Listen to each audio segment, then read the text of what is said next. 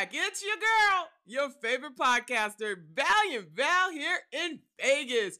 Family, today is Tuesday, June 27th, 2023.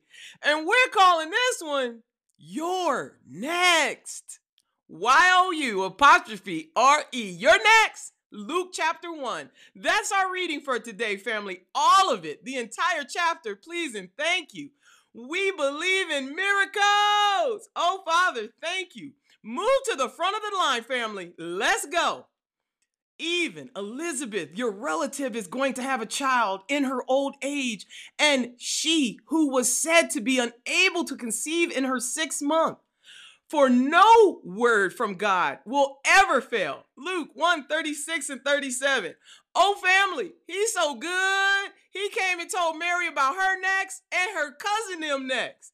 In Luke chapter 1 of the Bible, there's an account of the births of John the Baptist and Jesus, both of which, family, were miraculous and tied to God's divine plan.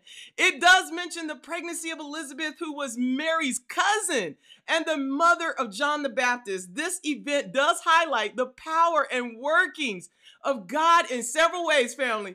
Let's talk about it. 1, miraculous conception.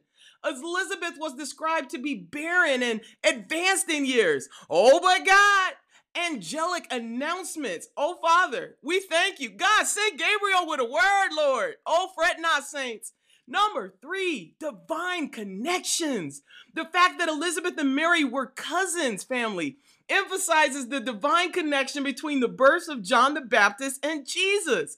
Oh, Lord, John would serve as a forerunner to Jesus, preparing the people for his ministry, family. Number 4, fulfillment of prophecy. To all those doubters out there, the conception of John the Baptist in Elizabeth's womb was a fulfillment of the prophecy in the Old Testament, specifically the words of the prophet Malachi 4, 5, and 6, who foretold the coming of Elijah before the Messiah. This further establishes the significance, family, of God's plan, oh Lord, your sovereign will, and his control over the timing and events leading up to the birth of Jesus. Overall, family, Luke chapter 1 underscores the power and sovereignty of God in orchestrating the events surrounding the births of John the Baptist and Jesus. It shows us, family, that God's plan extends not only to individuals, but also to their families and the wider scope of human history. Oh God, bless my cousin them. All prayed up. Thank you, Lord, for the assurance that we are next in line for a circle of miracles and blessings, Lord. We are grateful that all we need to do is prepare ourselves and be ready. Get ready for what you have in store for us. Father, we acknowledge that you are building our faith and our character through the circumstances we face. And we say, thank you, Lord. Oh, Abba, Father.